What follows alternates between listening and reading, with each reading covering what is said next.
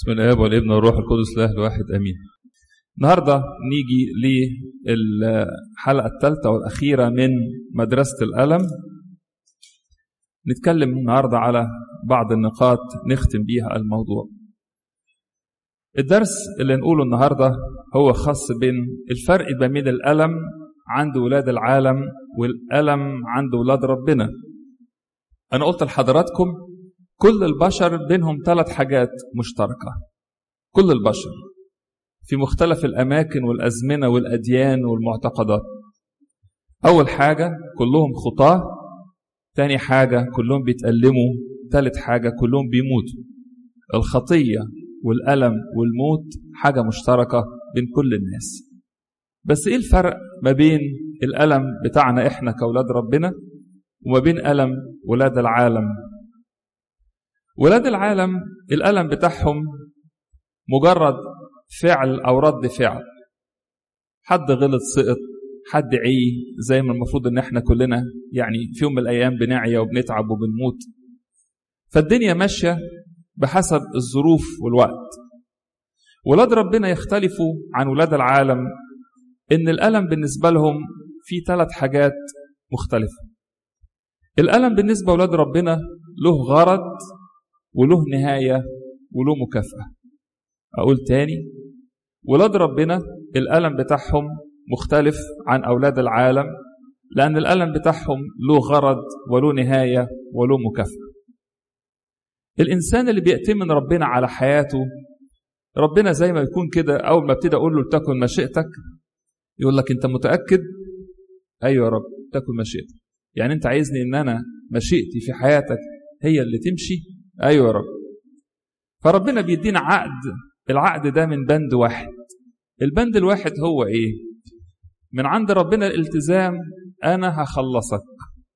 ومن عندك أنت كإنسان الاتفاق بتاعك، وأنا موافق يا رب على السكة اللي أنت هتمشيني فيها. مفيش شروط تانية. ما ينفعش نتشرط على ربنا من ناحية الخلاص، لو سمحت خلصني عن طريق يا رب ان انا ابقى غني وصحتي كويسة وكل حاجة ماشية كويس، ويعني السكة تبقى مستقيمة كده للسماء. الحقيقة ربنا نفسه ان احنا كلنا نبقى فرحانين وامورنا جيدة، ولكن احيانا كدكتور بيحافظ على العيانين بتوعه، عايز يحافظ على حياته، ممكن احيانا يقول لك انت كويس اتفضل امشي، ممكن يقول لك هدي لك دواء، وممكن يقول لك هعمل لك عمليه. وهو بيعمل اي واحده من دول هو عنده حاجه بيحافظ عليها، هو حياه المريض بتاعه ده. عشان كده الالم بتاع اولاد ربنا بيحصل، ربنا بيستعمله، فبيبقى له غرض. والكتاب بيقول لنا ان كل الاشياء تعمل معا للخير، حتى غلطاتي. طب افرض انا اللي غلطت، انا اخترت غلط، انا دبست نفسي في اشكال، لما برجع بعد الخطأ واعترف بيه واسلم في ايد ربنا، حتى الغلط بتاعي ربنا بيستعمله ويخلي له غرض يؤدي بيا الى الخلاص. يبقى اول حاجة الالم بتاع اولاد ربنا له غرض. الحاجة الثانية له اخر. له اخر حتى لو كانت النهاية هي نهاية حياتي على الارض. ولاد العالم لما بتنتهي حياتهم على الأرض بيبتدي ألم من نوع جديد، هو استكمال البعد عن ربنا اللي ابتدوه في الحياة دي. عشان كده أحباء، حتى لو الإنسان خسر كل شيء، له في نهاية الحياة والعمر له رجاء إن بالنهاية الحياة تنتهي الألم بتاعه والمرض والمشكلة والمعاناة، ويبقى الأمور في الآخر تقول إلى بركة. زي واحد زي لوط خسر كل حاجة، خسر مراته وعياله وأرضه، وفي الآخر كسب السماء وهو أصبح من أبطال الإيمان، ونقول عنه لوط البار. ثالث حاجة، الضيقة بتاعت ولاد ربنا ليها مكافأة. لما الإنسان يصبر ويحتمل يكافأ. وإزاي الكتاب ما بيقول إن تألمنا معه نتمجد أيضا معه. ال3 حاجات دول مختلفين عن ولاد العالم اللي ممكن الأمور ماشية في حياتهم بطريقة الفعل ورد الفعل. واحد اجتهد فكسب فنجح، صحته كويسة عشان واخد باله من نفسه، جاله مثلا مرض تعب مات، كل حاجة ماشية بطريقة كده يعني من غير هدف، ماشية كده وخلاص. النقطة اللي بعد كده أو الدرس الرابع اللي نتعلمه من مدرسة الألم، إن التفاعل مع الألم يحدد نتيجته. التفاعل مع الألم يحدد نتيجته. بمعنى إيه؟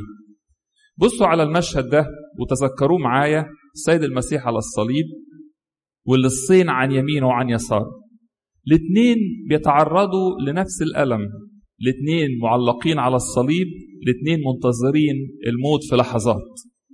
الألم هو بس شوفوا التفاعل بين اللص اليمين واللص الشمال مع الألم. واحد خد الألم اللص الشمال وابتدى يجدف على المسيح، يقولوا لو انت زي ما بيقولوا عنك ما تخلص نفسك وتخلصنا، نزلنا من هنا. والموضوع هو قضاه في الشكوى فيما تبقى من حياته. اللص اليمين ابتدى يبص لنفسه وابتدى يحاسب روحه ويقول اللي بيحصل ده عدل، أنا استاهل كده. وبعدين يرجع يقول للمسيح اذكرني يا رب متى جئت في ملكوتك. الاثنين نفس الألم بس النهاية مختلفة. الاختلاف مش عشان واحد اتألم والتاني لا، الاختلاف عشان واحد تفاعل مع الألم بشكل سلبي فضاعت منه فرصة، والتاني تفاعل بشكل إيجابي فوجد الطريق للخلاص. احنا كده برضو أحيانا يا أحباء في تعاملات سلبية مع الألم، والتعاملات السلبية بتخلي نتيجة الألم سيئة جدا. مش بس نتألم، لا، والنتيجة اللي بعد الألم تبقى نتيجة سلبية. أديكم بعض التفاعلات السلبية يعني. أول حاجة التجديف على ربنا أو رفض الله أو التعامل معاه أو مخاصمة الله. هنروح فين؟ يعني لما نجدف على ربنا أو نغلط فيه أو نعترض عليه لدرجة إن أنا مش عايز أتعامل معاه خالص، هروح فين بعد كده يعني؟ هو في حتة ممكن نهرب فيها من ربنا؟ يبقى أول نوع من التعامل السلبي هو رفض الله خالص. أنت عملت فيها كده، أنا مش عايز أعرفك.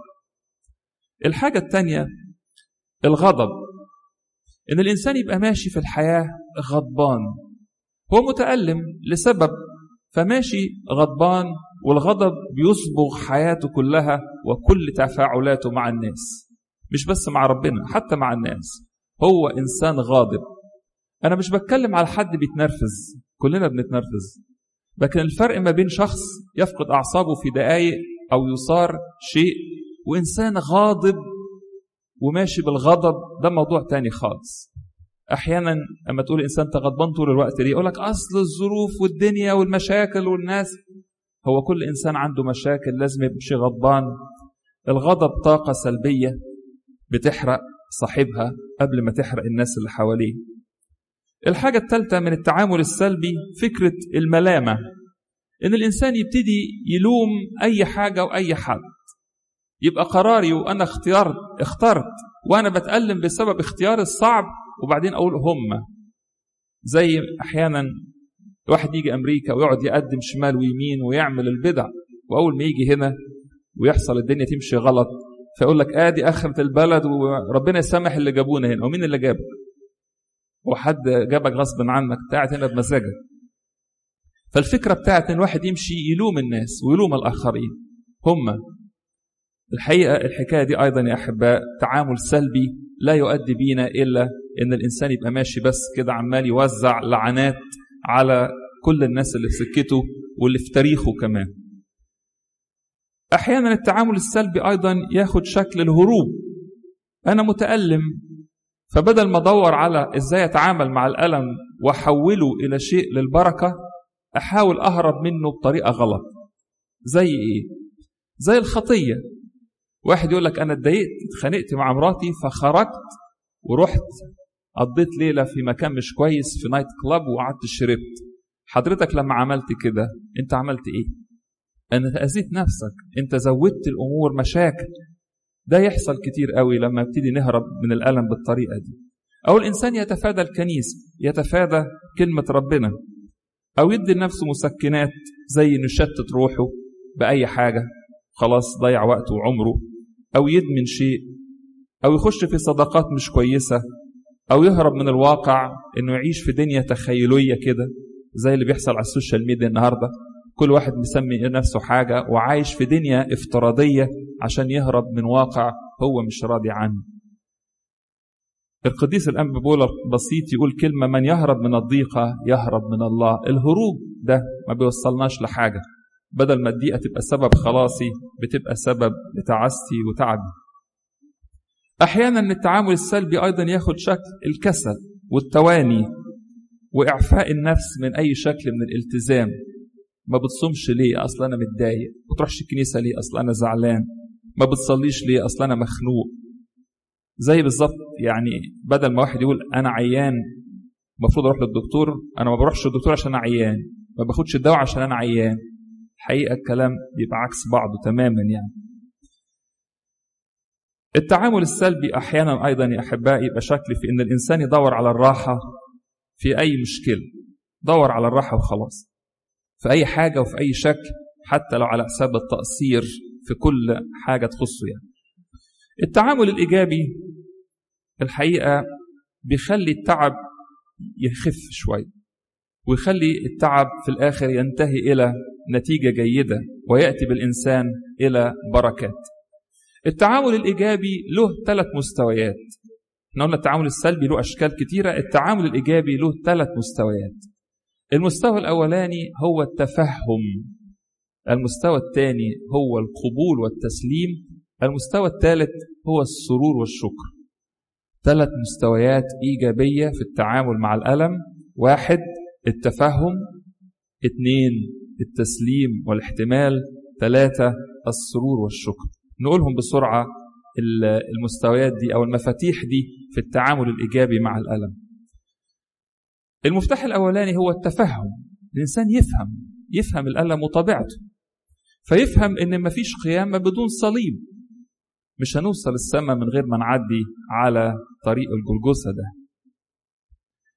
بني إسرائيل لما خرجوا من مصر ما لقوش نفسهم تاني يوم في أرض الميعاد. خرجوا من مصر عدوا سين 40 سنة في معاناة، في تعب، في مشاكل قبل ما يوصلوا لأرض الميعاد. والكتاب يقول لنا كده بوضوح: لأنه بضيقات كثيرة ينبغي أن ندخل ملكوت السماوات. بضيقات كثيرة ينبغي أن ندخل ملكوت السماوات. الحاجة الثانية اللي محتاجين نفهمها أيضا عشان ده يبقى خلينا نتعامل إيجابيا مع الألم، إن مش لازم كل مرة نفهم إيه السبب. في حاجات واضحة بس في أحيانا ما نفهمش. كلمة ستفهم فيما بعد دي بتضايقنا. دي قالها السيد المسيح لمعلمنا بطرس لما أصر يفهم أنت بتغسل رجليا ليه، فقال له ستفهم فيما بعد. الحقيقة ده بيضايقنا، بس الحقيقة محتاجين إن احنا نقف كده ونيجي عند الحتة دي وأقول فهمي كإنسان قاصر في حاجات مش ممكن هأدركها. نقف قدام حاجات بتحصل في حياة الناس، طفل مثلا مات أو حصلت حادثة، أو أب مات وساب ولاده والأسرة ابتدت تعاني من وراه. مهما حاولنا نفسر مش هنوصل لحل. الحقيقة يلزم بينا نتضع ونقول في الحتة دي يا رب أنت عارف، أنت صالح، وإحنا مش فاهمين حاجة. النقطة الثالثة في موضوع الفهم إن الألم هو مدرسة الفضائل يا أحباء. الناس اللي احنا بنبص لهم ونتعلم منهم كلهم عدوا في مدرسة الألم. محدش فينا بيتعلم الفضيلة بأنه يبقى مرتاح. الراحة بتعجبنا بس ما بتعلمناش حاجة. عشان كده لما نتفهم إن ربنا لو سمح بالألم هو عايزنا نتعلم نبقى أحسن، فيبتدي الإنسان كده يبقى على الأقل فاهم. إيه هي الفضائل اللي بتعلمها في مدرسة الألم؟ أول حاجة الإحساس بالمحدودية، إنك قليل، إن إحنا كلنا قليلين قد كده، ما إحناش زي ما إحنا فاكرين الدنيا كلها تحت إيدينا. أيوب كان فاكر نفسه فاهم كل حاجة، لما دخل في الألم واحتار ابتدى يرجع يقول لربنا أنا يا رب تكلمت بما لم أفهم، أنا ما كنتش فاهم حاجة. الحتة دي ما بنتعلمهاش غير من الألم. تاني حاجة مدرسة الألم بتعلمنا فضيلة الصبر، وفضيلة الصبر فضيلة خلاصية لازمة للخلاص.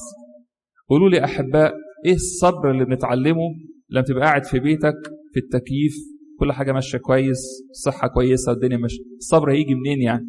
تعلمه إزاي؟ الصبر بنتعلمه لما بنتضايق وتعامل مع حاجة بتضغط على أعصابي وأنتظر في الوقت ده بنعمل عضلات الصبر دي. الألم أيضا بيخلي الإنسان يكف عن الخطية. الكتاب يقول لنا كده: لأن من تألم في جسده كف عن الخطية. واحد مش قادر يضبط حواسه ولا أفكاره وسارح في الدنيا في الغلط، يجي حاجة توجعه يبتدي يقف وخلاص كل حاجة تقف، والبحث عن الخطية يتوقف لأنه بيتألم. الألم أيضا بيعلمنا الاحتمال، ويعلمنا الإشفاق على الآخرين، ويعلمنا ضبط النفس. إزاي واحد ممكن يضبط نفسه اللي هي لازمة لخلاصنا أيضا، زي ما الكتاب بيقول: من يجاهد يضبط نفسه في كل شيء، من غير صوم ومن غير صلاة ومن غير مطانيات. كل ده شكل من الألم، بس ألم بالاختيار الإنسان بيعمله لنفسه عشان يتعلم يضبط روحه. عشان كده المرتل يقول: خير لي أنك أذللتني حتى أتعلم وصاياك. أحيانا كتير ما بتعلمش غير لما ربنا يسمح بمذلة أيا كان اسمها. الآباء القديسين يقولوا الألم هو بوق الله. بوق الله يعني إيه؟ يقول لك ربنا بيهمس في ودنا في الوقت اللي احنا فيه مرتاحين، وبيتكلم معانا في الضمائر بتاعتنا، ولما يحب يسمعك صوته بصراخ يخليك تتألم. عايز يوصل لك حاجة وانت مش سامع، اسمع اسمع اسمع، ما فيش، فيسمح لك بالألم لكن ربنا بيصرخ في ودانك. الألم أيضا بيبقى نتفهم عنه إنه بيأهلنا للسماء ويخلينا نستفي البلايا، إن الواحد يتطهر من الحاجة الصعبة اللي يكون عملها عن طريق الألم لما يقبله بشكر. زي في قصة الغني والعازر. العازر دخل السماء ليه؟ وعمل إيه؟ كان متألم وساكت بس، ولوحده تألمه في صبر أهله إنه يجلس في حضن إبراهيم. نفهم أيضا يا أحباء إن الألم هو طريق الشركة مع المسيح. المسيح رأس الكنيسة متألم. إزاي يبقى أنا عضو في الجسد والجسد ده أو العضو ده ملوش علاقة بالألم خالص؟ إزاي يبقى الرأس متألم والجسد ما عندوش أي فكرة عن الألم؟ يعني إذا كنا نتألم معه لكي نتمجد معه. عشان كده أحباء لما يجي الصوم والكنيسة صايمة، جسد المسيح صايم، والمسيح نفسه رأس الجسد صائم، علمنا الصيام، وأنا أطلع بره القصة دي خالص. الألم بتاع وجع البطن في الصيام مش بتاعي. أنا بعمل إيه هنا؟ أنا بطلع من الشركة دي. ولما أطلع من الشركة أروح فين؟ بره جسد المسيح هيبقى فيه إيه يعني؟ وبره الشركة مع المسيح في الألم هيبقى فيه إيه؟ يبقى أقول أول حاجة في التفاعل الإيجابي مع الألم، أول حاجة الفهم. المستوى الثاني هو التسليم. أنا فهمت ومسلم لربنا. نشوف واحد زي طوبيا في القصة بتاعته لما تألم وفقد بصره وابتدى أن هو يفتقر، فنسمع هو بيصلي يقول لربنا إيه؟ يقول له ده راجل أعمى فقد بصره وابتدى يعوز مش لاقي يصرف على بيته. يقول الآن يا رب عظيمة أحكامك، لأننا لم نعمل بحسب وصاياك ولا سلكنا بإخلاص أمامك. حط على نفسه ملامة الشعب كله، ولا أنا غلطان وإحنا نستاهل، فيا رب أنت تحنن علينا. سلم في إيد ربنا وقبل المشكلة زي ما يكون هو أخطأ، وده ما كانش حقيقي والراجل ما أخطأش في حاجة. نجد أيضا في نفس القصة سارة البنت اللي كانت كل ما تتجوز جوزها يموت، اتجوزت 7 وال7 ماتوا، فتقف تصلي قدام ربنا في تسليم كامل، تقول لربنا إيه؟ تبارك اسمك يا إله أبائنا. تخيلوا لو واحدة جوزها مات، واحد جوزها مات بتبقى تعبانة. طب لو 2 ماتوا ترى عاملة ازاي؟ طب لو 3 ماتوا؟ طب لو 7 ماتوا بقى؟ مش متخيل يعني الست دي عايشة ازاي. تقول لربنا تبارك اسمك يا إله أبائنا الذي بعد غضبه يصنع الرحمة. هو الرحمة جات لك خالص؟ لا، أنا عندي رجاء. وفي زمن البؤس يغفر الخطايا للذين يدعون. وتبتدي تفكر تقول يمكن أنا ما كنتش مستهلة 7 دول، أو هم ما كانوش مستهلني، وإن ربنا أبقاني لزوج آخر. فعلا القصة مشيت بعد كده إن اللي كان ليها زوج تاني هو طوبيا الابن. يبقى هنا في التسليم الإنسان بيبارك الله حتى هو متألم، ويقول لربنا أنت صح وأنت صالح وأنت حكيم يا رب، يمكن أنا في حاجة مش فاهمها. واحد زي يوسف يقول كده لإخواته: أنتم قصدتم لي شر. مفيش أي عنده ذرة من حب الانتقام. الله قصد بي خيرا. هو مسلم من الأول خالص في إيد ربنا. وأيوب في درس التسليم يقول: الرب أعطى والرب أخذ، ليكن اسم الرب مبارك. الإنسان لما يسلم في إيد ربنا وياخد المسؤولية، لما يكون هو مسؤول ويبطل ان هو يلوم ربنا على مشاكله او على اختياراته، يقول له: رب انا غلطت بس استلم حياتي يا رب، خد المشكلة اللي انا وقعت نفسي فيها دي وابتدي خدني من هنا ووصلني للسماء.